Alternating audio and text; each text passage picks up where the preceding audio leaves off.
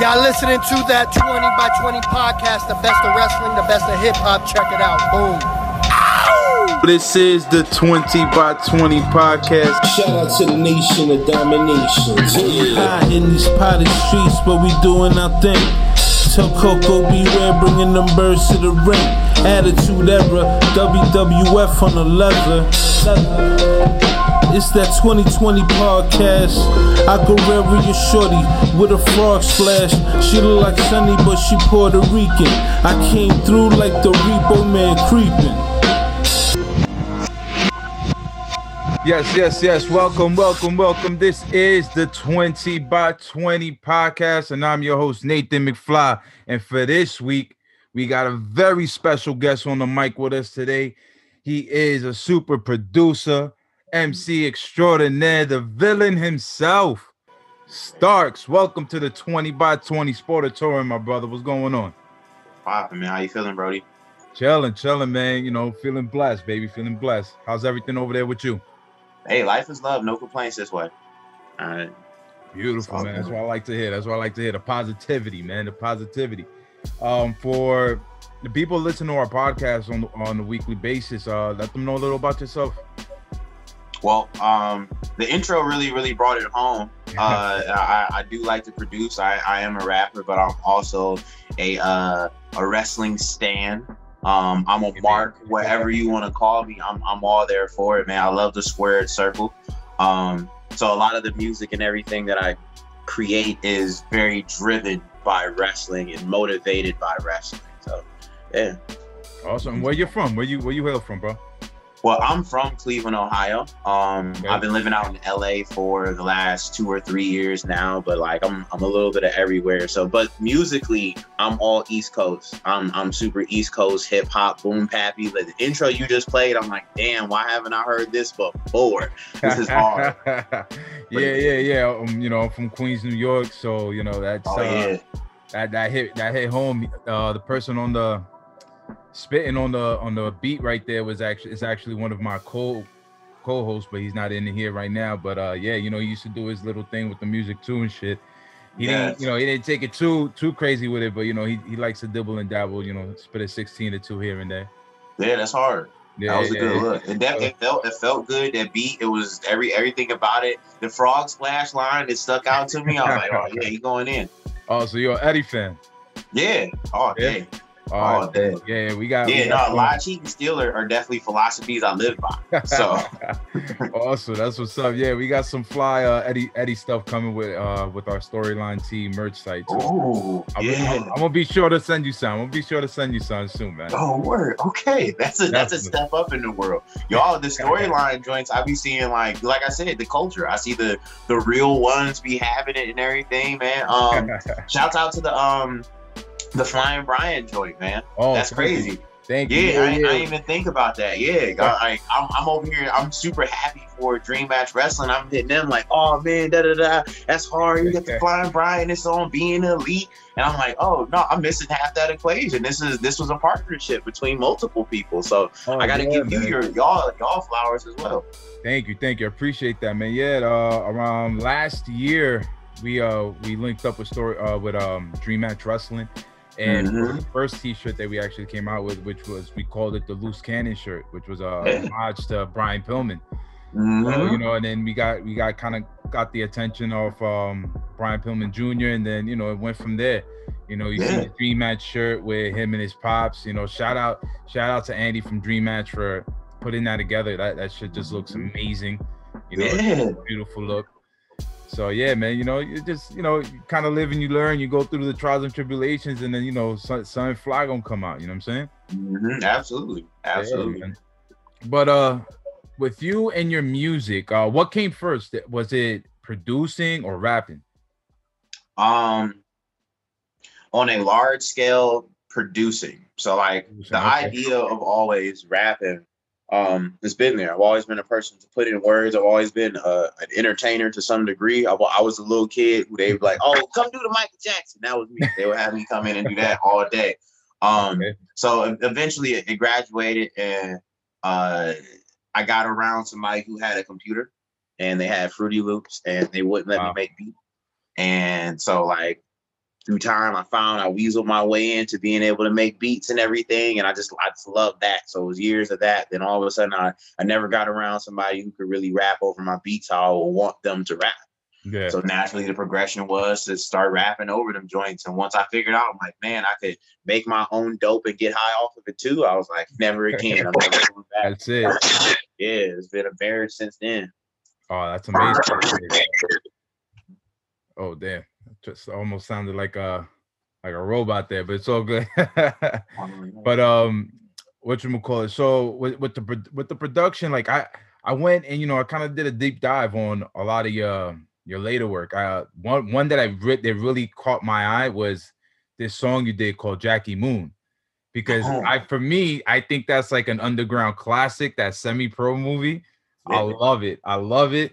So when I heard the track, I was like, yo, this is fire. So then I just start going through the project, and to me, I feel like there's a Just Blaze influence there. Am I right or wrong?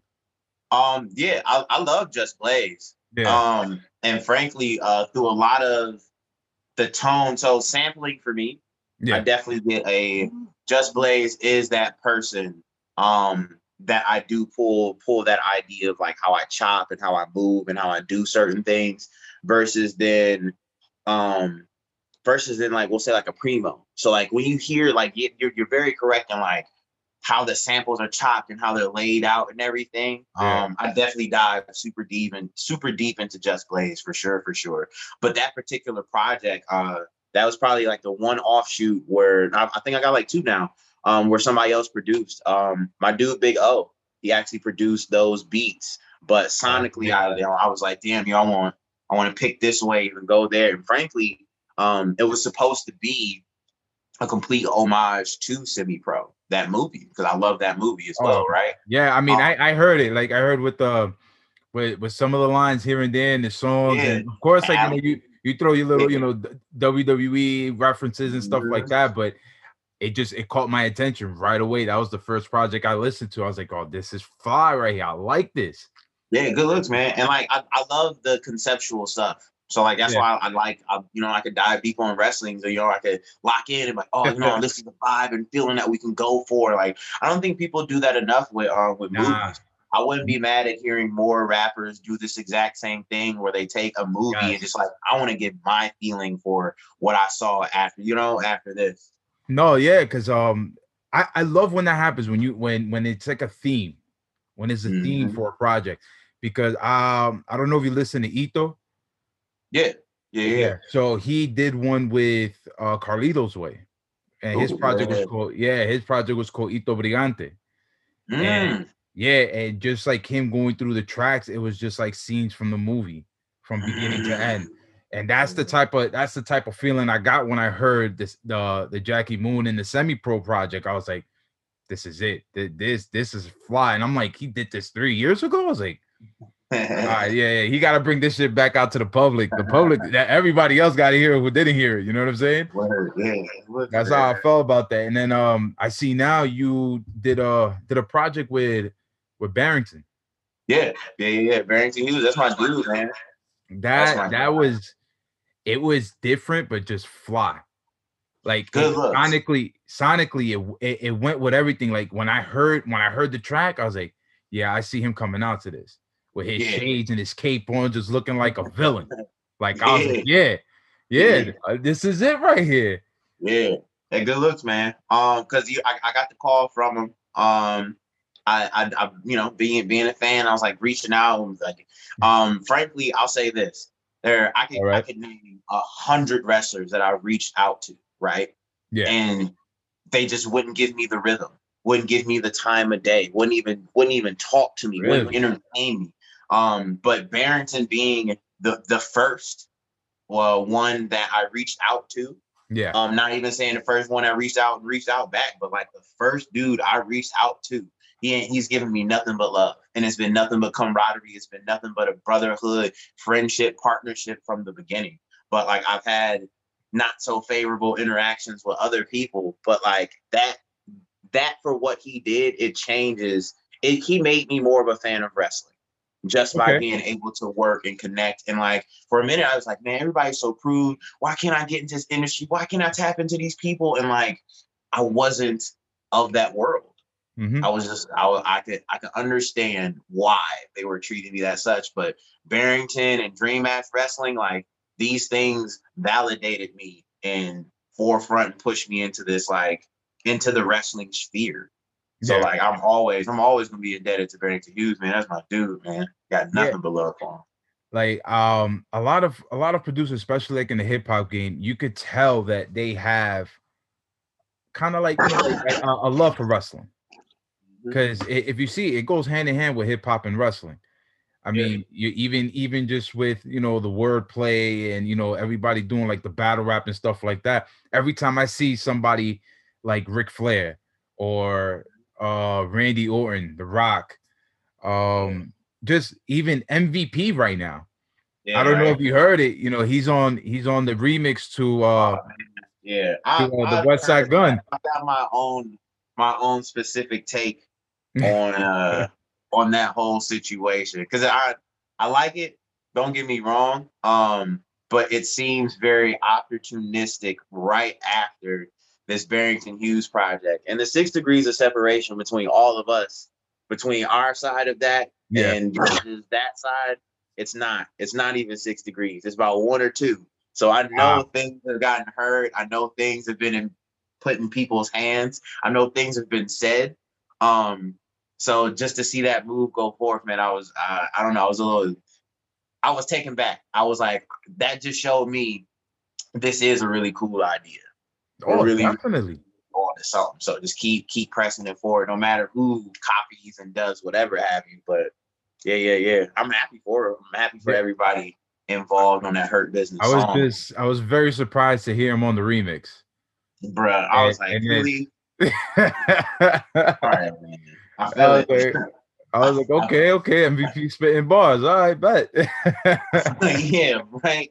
Hey, everybody's entitled to it, right? You know, everybody would like to lay a 16, as everybody would love to lay somebody with a clothesline or hit somebody with a stunner. Like, you know what I mean? So, like, I'm not gonna block this man from his rites of passage. Like, get it on, man. I feel you, bro. I feel you definitely, man.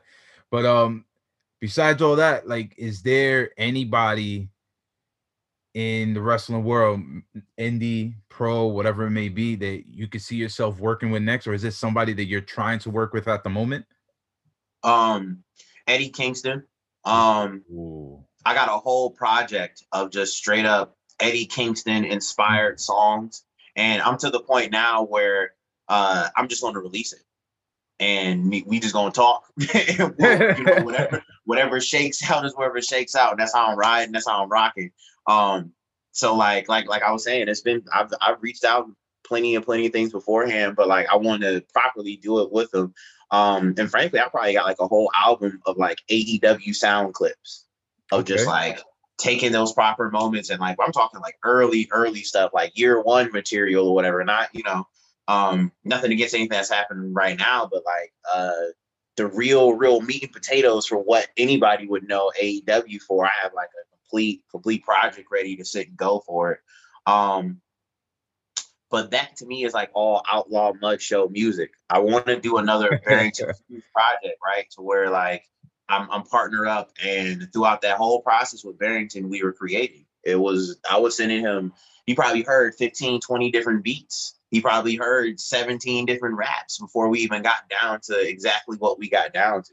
I say all that to say that I would love to work with, as taboo as it is, and he's probably got a big stink mark on him. I would love to make the new music for Marty Scurll.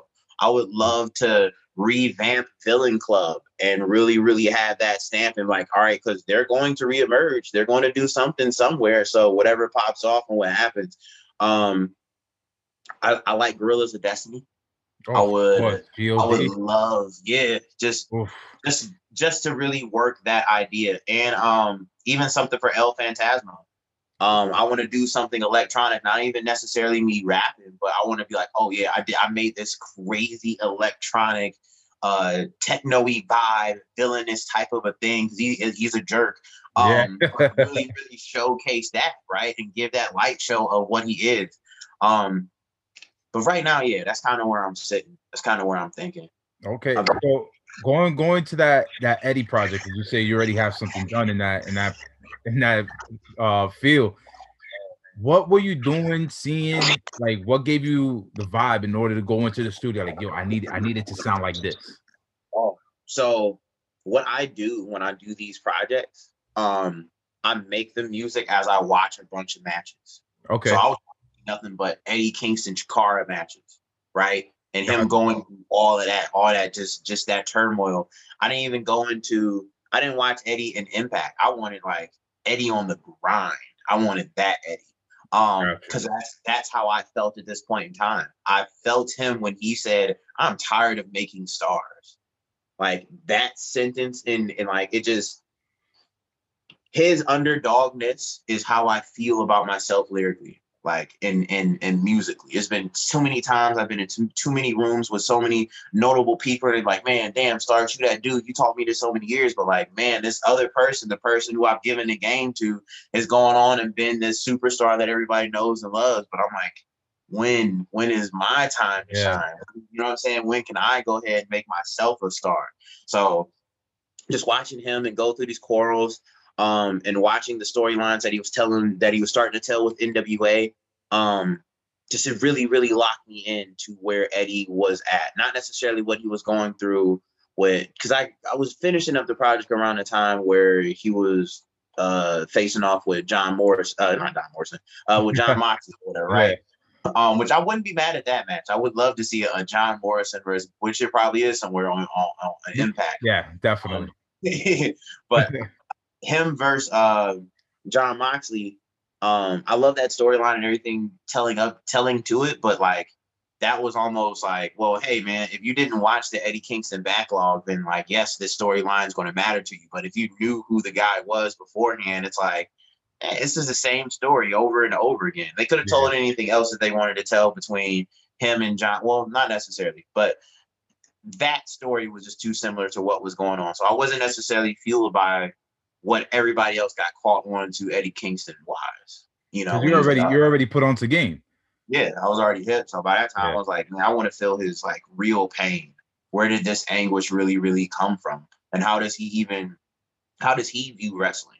Because you often see him talk about, man, don't step into my world. You weren't from this. So like, I feel that way about hip hop. So like, let me go find those pieces, right? That trail for him to it, so I can walk that path and create and get that tone and everything for him. Like I get like real like DMX vibes from Eddie Kingston. You know, like DMX was in the game spitting for years before he actually got his just dues, before that first project, you know, and his second project and go on and so forth. But everybody knew like he was that dude. And for the people that heard him, like you were just saying about Eddie Kingston, for the people that heard him, they already knew that was going to happen. It was only a moment in time for it to happen. It was already happening. I just feel like I like the fact that AEW put that on the forefront. Like who Eddie Kingston is. They let the whole world see it on a different platform.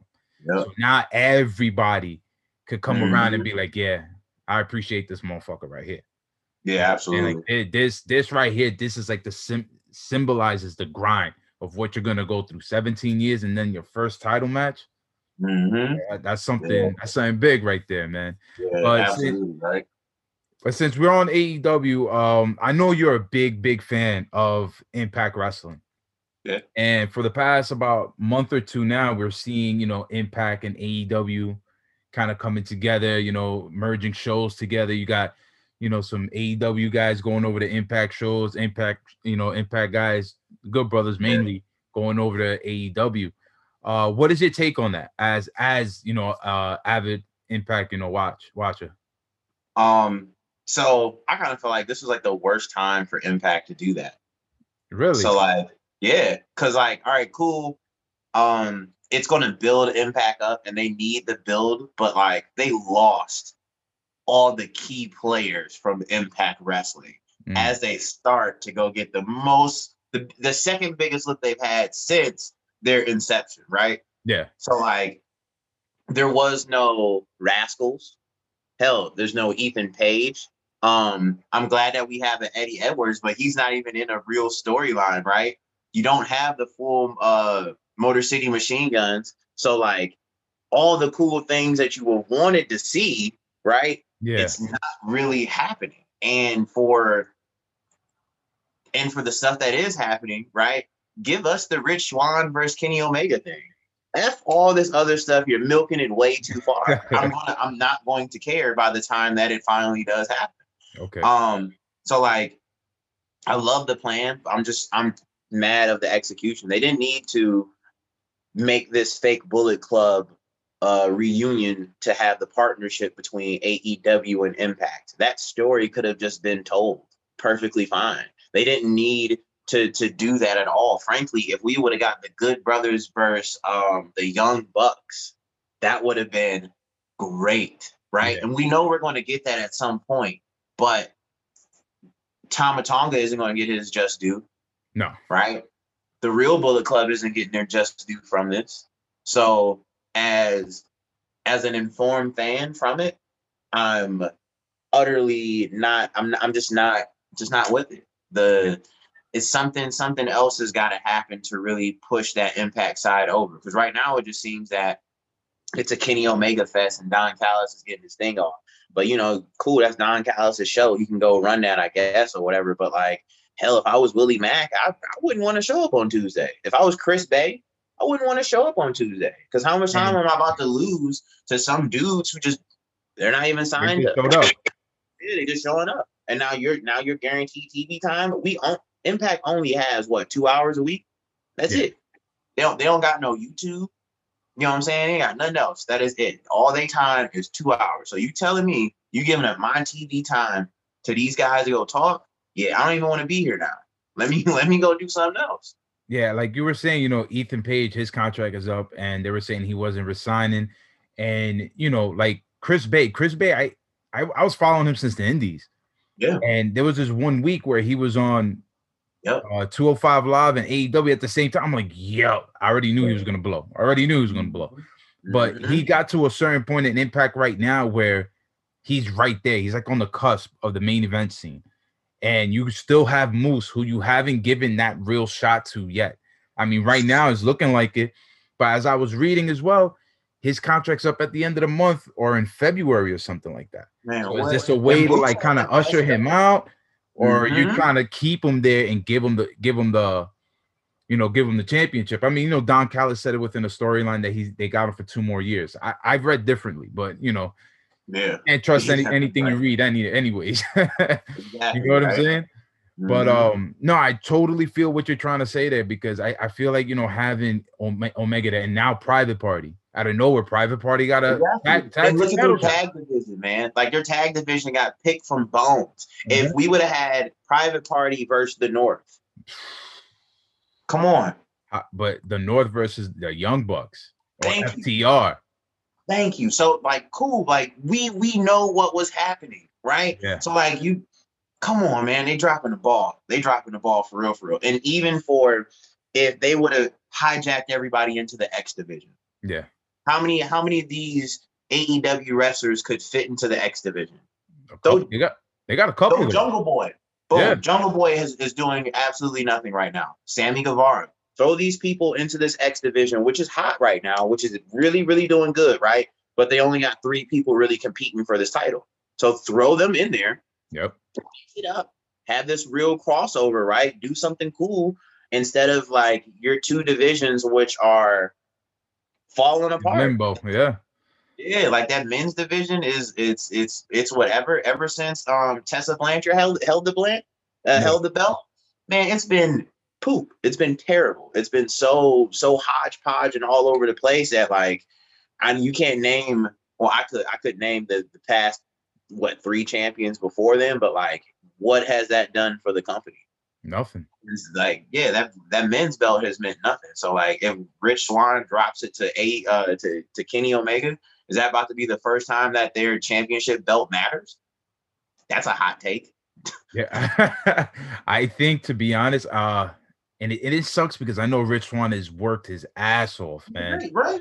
Great champion, great dude, everything, right? But like that's the fact of the matter. It's like, okay, y'all messed up. You put this title on this woman. Not saying that women shouldn't have that championship, but you did it at the wrong time. Yes. Once again, Impact has the worst timing. I love them, but like nobody is ever sitting in a social media room and be like, hey man, we probably shouldn't do this right now.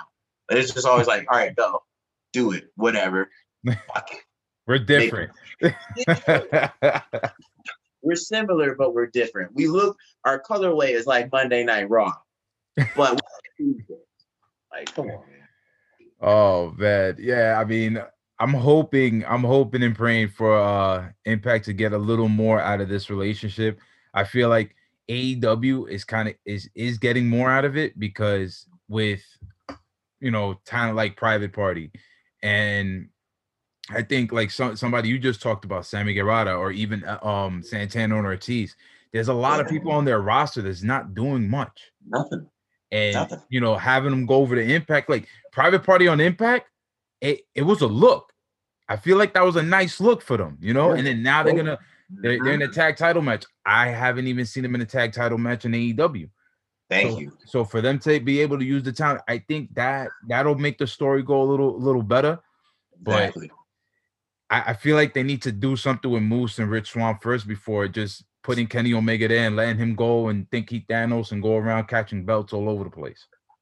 So if Kenny Omega's pulling this Thanos belt collector, yeah, after Impact, where else?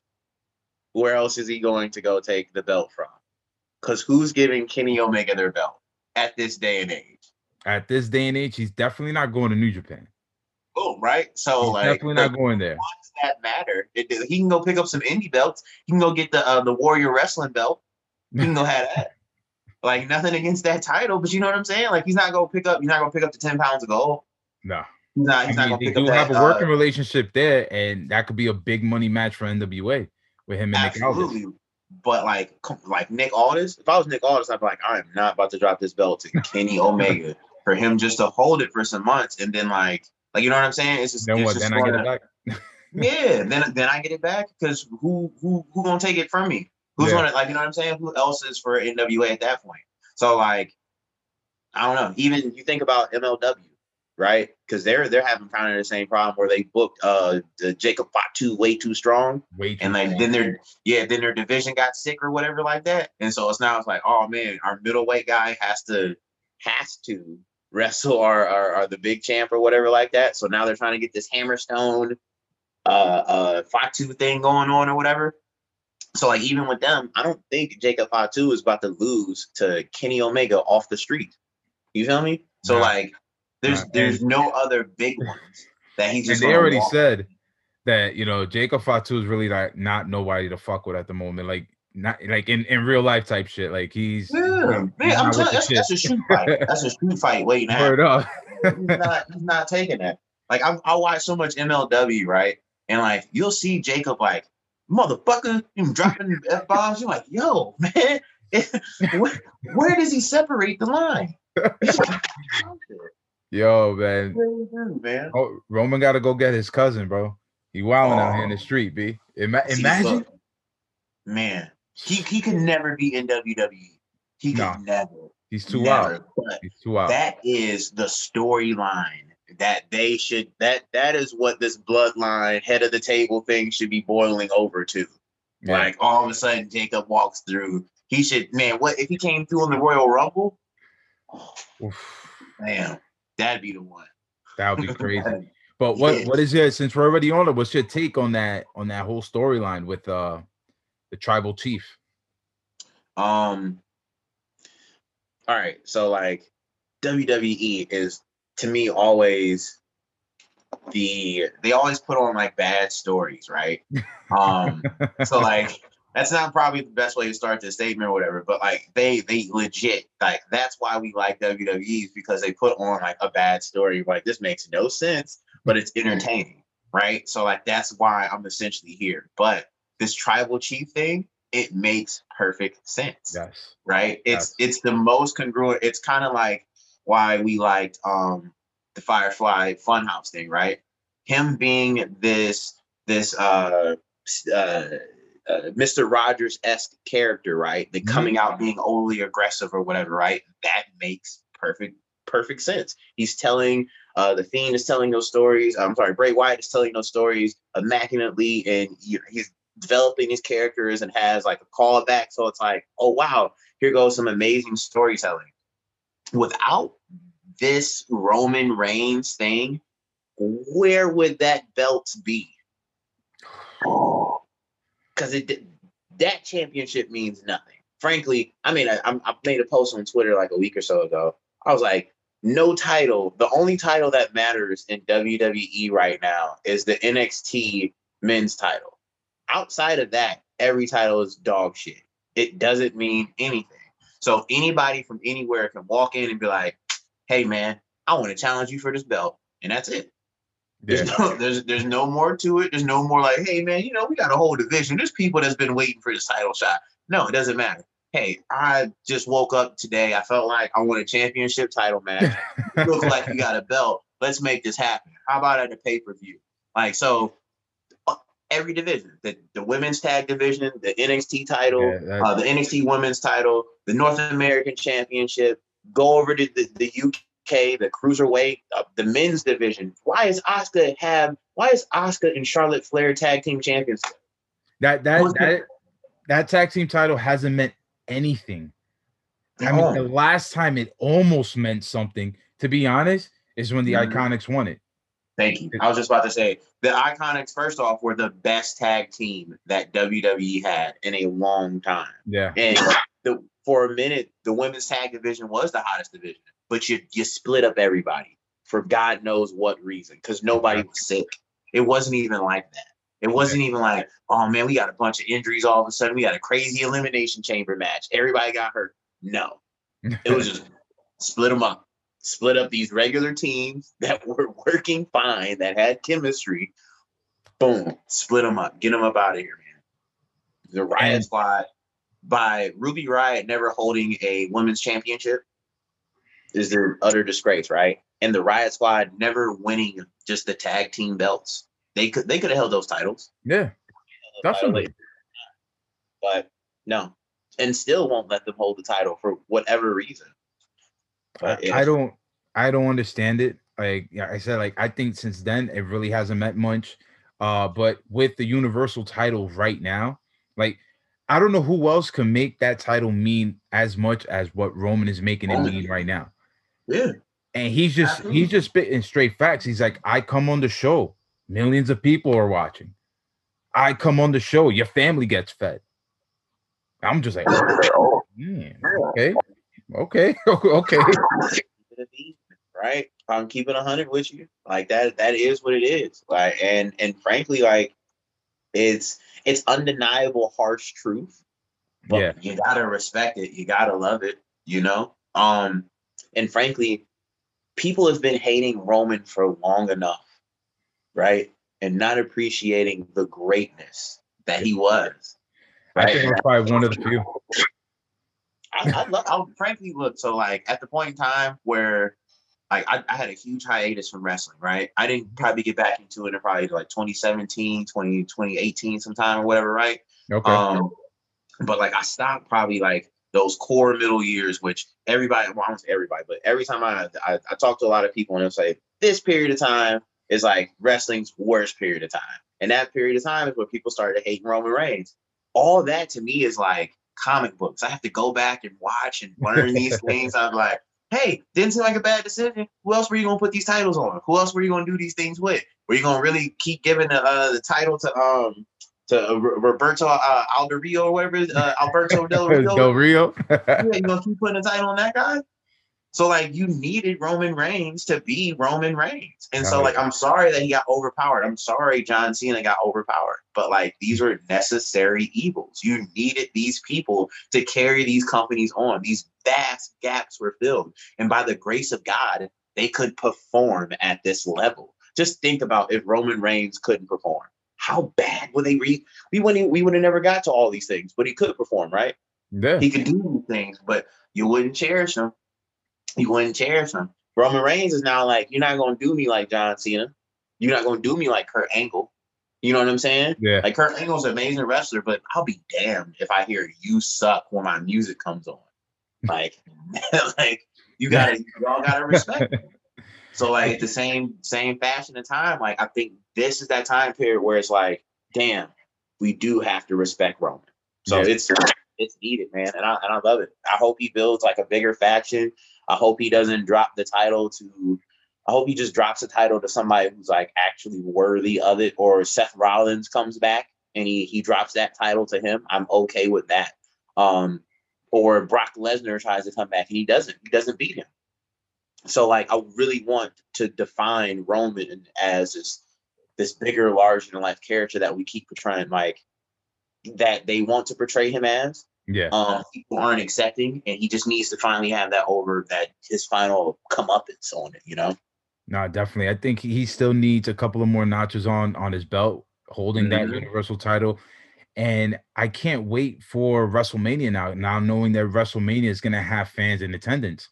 It's going to be a 2-night. Yeah, it's going to be a 2-night thing where they're trying to get about 25,000 fans for each night, because they're going back to Raymond James Stadium, which holds about like 80 plus. Yeah. Oh, yeah. Cut it down to a quarter. I got you. You know what I mean? So I really want to hear the crowd reaction. I want to hear the boos raining on Roman. Like I want to hear that dislikement, you know? Yeah. Because that's what I love about real heels. And you don't really get them that much right now within pro wrestling, because a lot of the heels, you hate them so much that they're just so fucking cool like 3 months later. And then everybody's loving them. And then it's like, now we got to turn this nigga face. I don't even know what to do after this shit. Yeah, that'd be the problem, right? Yeah. See, but the issue, like, they don't let the heels be cool like Stone Cold. So like when Stone Cold, like real, like when Stone Cold had that problem where like, damn, people love him so much, but he's supposed to be a heel, right? Yeah. So like they wouldn't let him cross over. They let him cross over and be cool, still do his heel things, and realize that people liked him for doing these heel things. So like Marty Scurll, like he does heel things, but people like him for doing it. So like really, when you book a match with Marty Scurll, like he's the baby face, but he does heel things. So like I don't know. I think that psychology, it's different and everything, but like sometimes like you need that push for it. I think it can be dope, but a lot of times, man, it seems like WWE doesn't want to embrace that. Also, I'm sorry to ramble, but like they lost a lot of power with like The Rock and Stone Cold. So like there's that, you know what I'm saying? They get the Superman complex. So like they can't lose after a certain point, right? Because too many people are invested, too many people love them, and it's like, who's going to beat this overpowered character at this point in time? So yeah, I can see why they're like, no, man, I need my heels to be heels. I'm sorry, you got to turn, you got to do this, we got to have some type of order, otherwise shit gonna get really wonky. Yeah, I mean, that's another thing I think I see with WWE now. They don't have like a real like a top 5 that are like stars. No, there's no stars. There's no star. I think any given point in time, there's a different star every night. Yeah. And it's almost, I kind of wonder, like, who's the locker room leader? Like, what's going on there? What's being said and really pushing it? Because like they always say that it's Roman. Roman's the locker room leader. What's happening on Mondays? Y'all, we waiting on Roman to come through on Monday and give the pep talk? I think so. What happened? I think crazy. So. I mean, it's the same group of writers for both shows, but it just doesn't seem that way. No, it don't. It seems like what happens is that on Wednesday or Thursday, whenever they play on SmackDown, they smoke a bunch of weed. And like that Monday morning, right before they playing like Raw, they realize it's Monday morning and we need to plan Raw. And they're like, yo, let's get it together, yo. But it seemed like it's SmackDown, like, oh man, we thought about this for so many days. You have like a really conscious, put together thought, like, you know what I mean? Like, it just doesn't seem like SmackDown is thrown together like that. Like, I swear, Raw. I don't know. I just hate Monday Night Raw. It'd be like 3 hours of like nothing. And that hurts, man. That hurts a lot. Every week. You know, that was the flagship show. You know, and that's where you waited for the moments. You know what I'm saying? When we was kids, we waited for those moments. Like on Monday, right? Yeah, you know, Mick Foley winning the title, Austin throwing beer on somebody, McMahon just shitting on another person. Like, yeah, he was waiting on that. Those were the moments right there. And now it's like, all right, so I guess I got to turn on NXT. I got to turn on SmackDown. And I love NXT. I like what's going on in NXT. Yeah, especially with Thatcher. I never thought I was gonna see a guy like Timothy Thatcher on a WWE show. And it's amazing. Right. It's amazing. But I love how the industry has forced those things.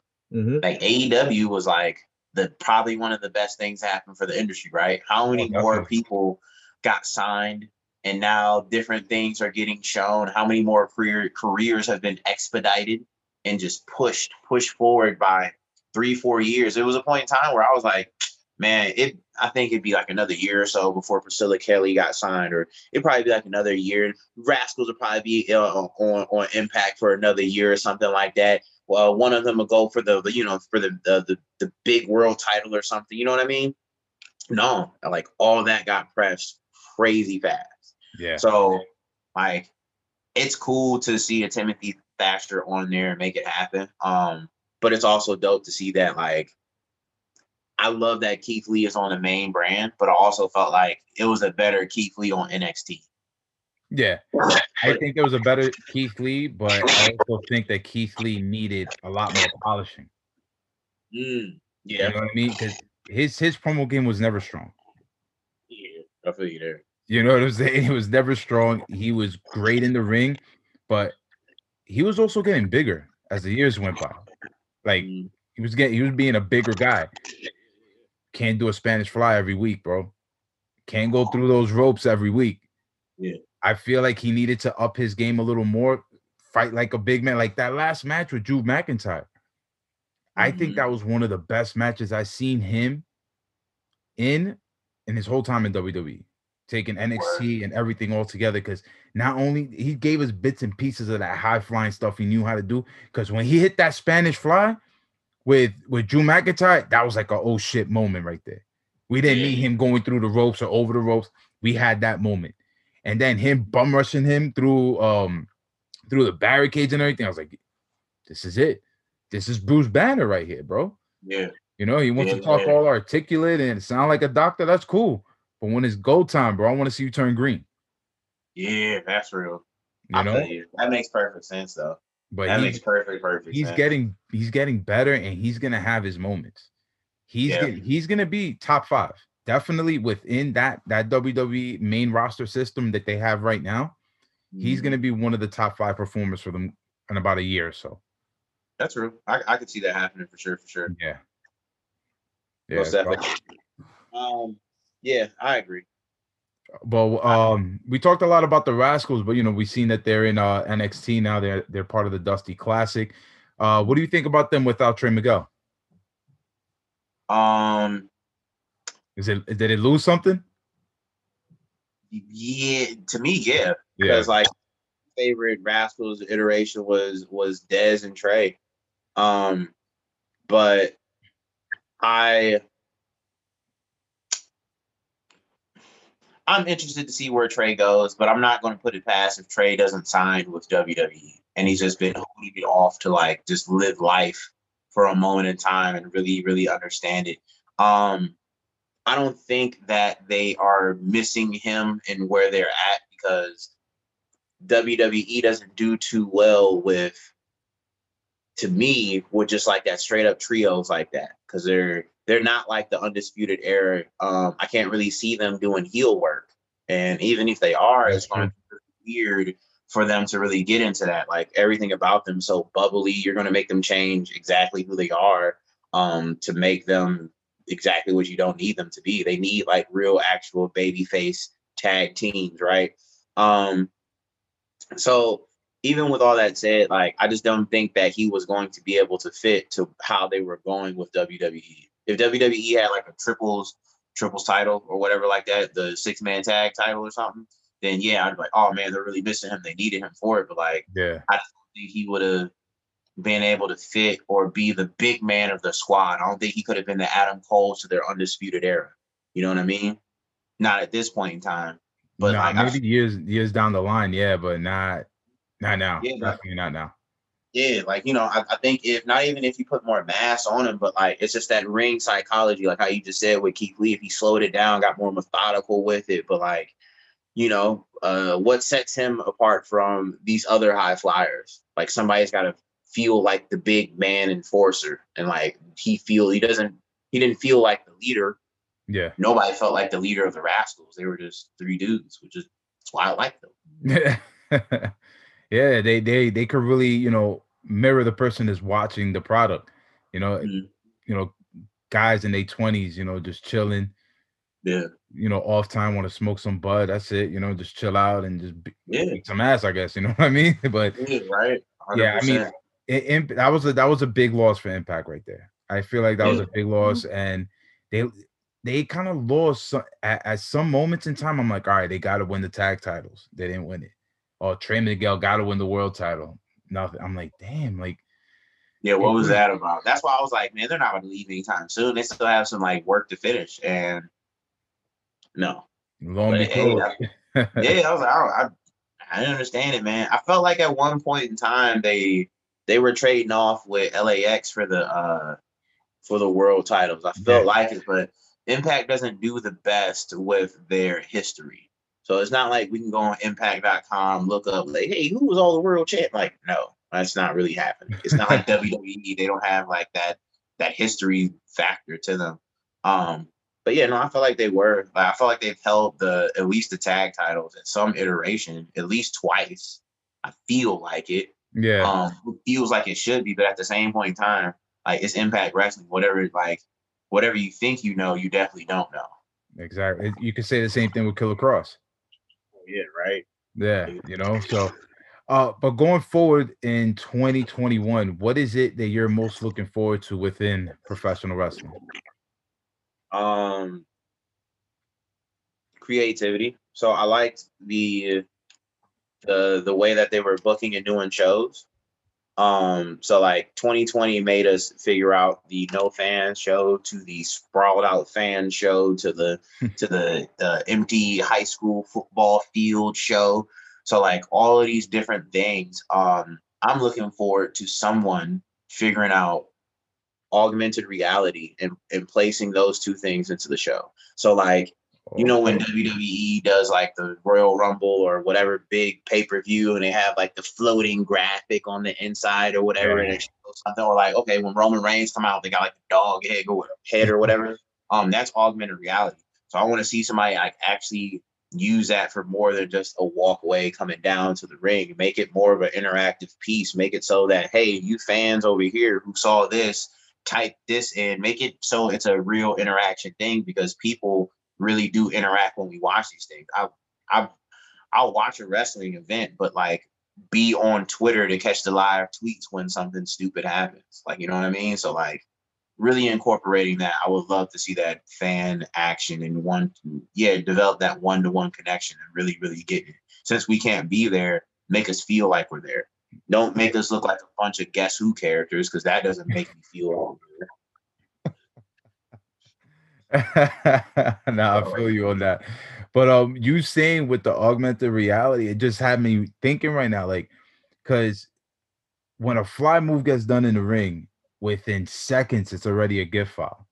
Yeah. So it could just be something where, like, all right, you know how like they have like the barcoding, hey, send us your GIF files, or like, I that's what I was just thinking right now. I was like, that'd be nice. Bro, it's so much that you'll be like, damn, they're really dropping the ball. And I guarantee that, like, I know WWE listens to whatever I do and say, not to saying like I am God, but like you'll turn around and you'll be like, damn, yo, next year you're gonna see that, hey man, send us your GIF of after this move that what you saw. Like, it's going to be a real thing, because like they need these ideas. They don't have this creativity. They don't have the expertise of just us being people. Yo, that's true. Yeah. I also feel that like that human interaction, I feel like that's being lost within time as well. And just having that, like, even through TV, I feel like that could bring it back. Like we were just talking right now, like with the GIF files, or just even like, oh, who you think is gonna win this match, and it could be like that barcode there, and everybody be like, oh, I'm gonna vote for this guy, and then through social media, you see where the percentages lie, and then you just put that on your show, like right there. That right there gets people to want to watch. You're not gonna go flip channels, because on Wednesdays, I'll be honest, I'm flipping channels back and forth like if I was a kid again. Yeah, absolutely, right. Even though I'm DVR in one of them. Exactly, right. Even though you still DVR one of them, you still gonna keep flipping back and forth.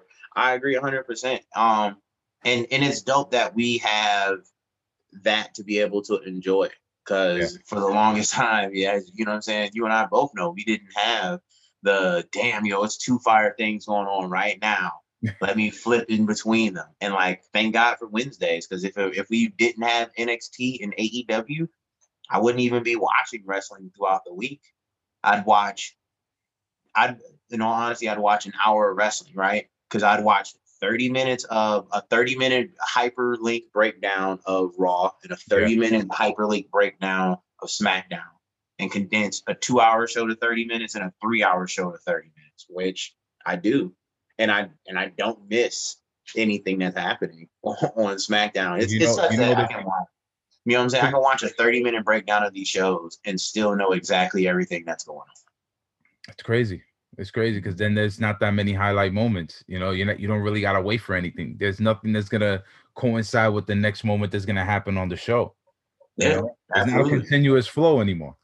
Yeah, at all. I'm telling you, I be getting dialogue, and I'm like, really? And I'd be surprised. I almost test myself. I would try to go talk to somebody about like what's happening. I'm like, no, I am up to beat on this. I do know. It's crazy. It sucks that bad. Well, on the music tip for 2021, I know you talked about the Eddie Kingston project that you're thinking about dropping it this year. Anything else? Eddie Kingston joint is gonna come out for sure. I've got a series of wrestling inspired music called The Undercard. And I'm probably gonna do like I've got 17 songs for that ready, right? Wow. So we'll just drop off installments of it. But is it gonna be like the Attitude Era installment you did? So like look, thank you. I love that eras, but like I cannot keep giving WWE that much credit, because I love all forms of wrestling, and if I kept, you know what I'm saying? So I want to be able to include the stuff from Japan and include Impact and include whoever I wanted to. So, and still be able to talk about wrestling, but not be under their thumb. So I just wanted to switch it up, and really, it is the ultimate continue of the Attitude Eras, but we'll call it the Undercard. It's still the same feel. I'm not going to stop doing what I do, but we'll just, a little bit more creative with it. And I do plan on dropping a just regular album. I'm sure there's plenty wrestling bars on there, but it's been so long since I've put out just an album of music and not like some singles or like some EPs or whatever. I want to be able to put out some different stuff and just show people that, hey, it's not all wrestling music, and hey, wrestling guys, there's still good music over here too. Definitely. Awesome, man. Yo, it was great talking to you, man. Like, just to hear from another person who just loves wrestling as much and music itself. I mean, I couldn't ask for more, to be honest. Yo. Like this was a dope sit down here. What we do usually towards the end of the podcast, we actually play new music all the time. We just try to just throw in new tracks, get some people who might not be listening to hip hop as much, just to listen. I picked a song that I liked off of the Black Mile. It was the Squash Match. Hey, thank you. Hey, that's my favorite. I'm not gonna front you. That is my joint for real. Yeah, that joint go hard, bro. That joint go hard. But before we go, man, tell everybody where they could catch you: Instagram, Twitter, YouTube. Plug that in. Word, good list for the plugs. You can follow me at Villain Starks everywhere. STARKKS. It should be Villain Starks on all platforms.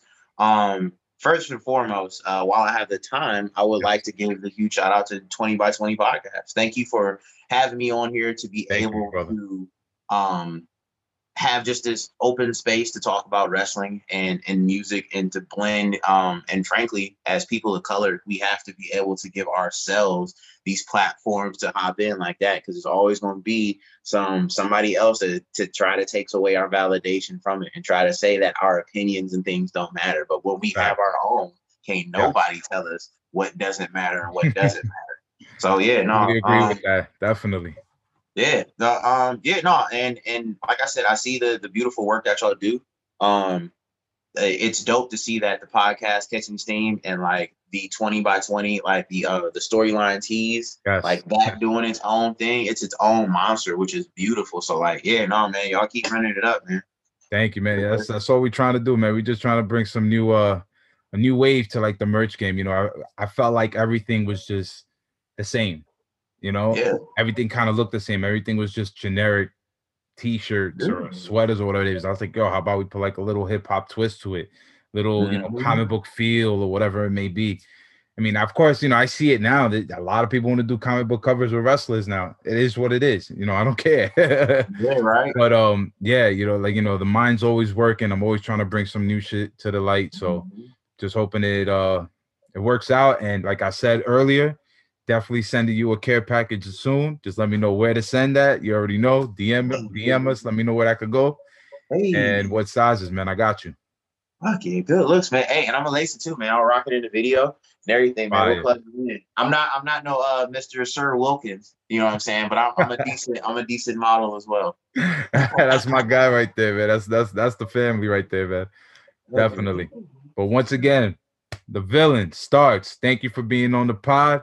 And yeah, man, whenever you want to come back, you just let us know. You heard? Oh, for sure. Oh, yeah. I love it, man. And I will be back, man. Thank you for the opportunity in the space. Thank you. Awesome, man. Well, this was episode 138 of the 20 by 20 podcast. I'm Nathan McFly, and I'm over here with Starks, the villain. You already know, and like we always say on every episode, shout out to the Nation of Domination and shout out to Los Boricuas. You already know. My guy. I'll see you around, buddy. All right, man. Peace, Brody. Thanks once again. No doubt. You'll make this rather snappy, won't you? I have some very heavy thinking to do before 10 o'clock. Starks. Hey, yo.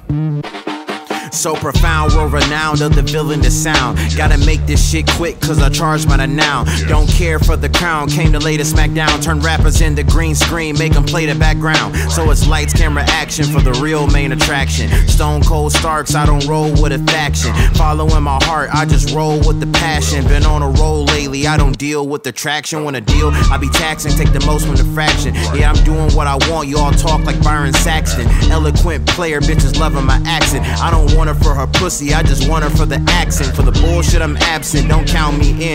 Better call your friends, I can draw them in. If they looking for some dick, I can pencil them in. More deadly than grenades when I draw that pen. Yeah, yeah. 2,000 people watch me every night. You have an inferiority complex, haven't you? Oh, no doubt he does it to perfection.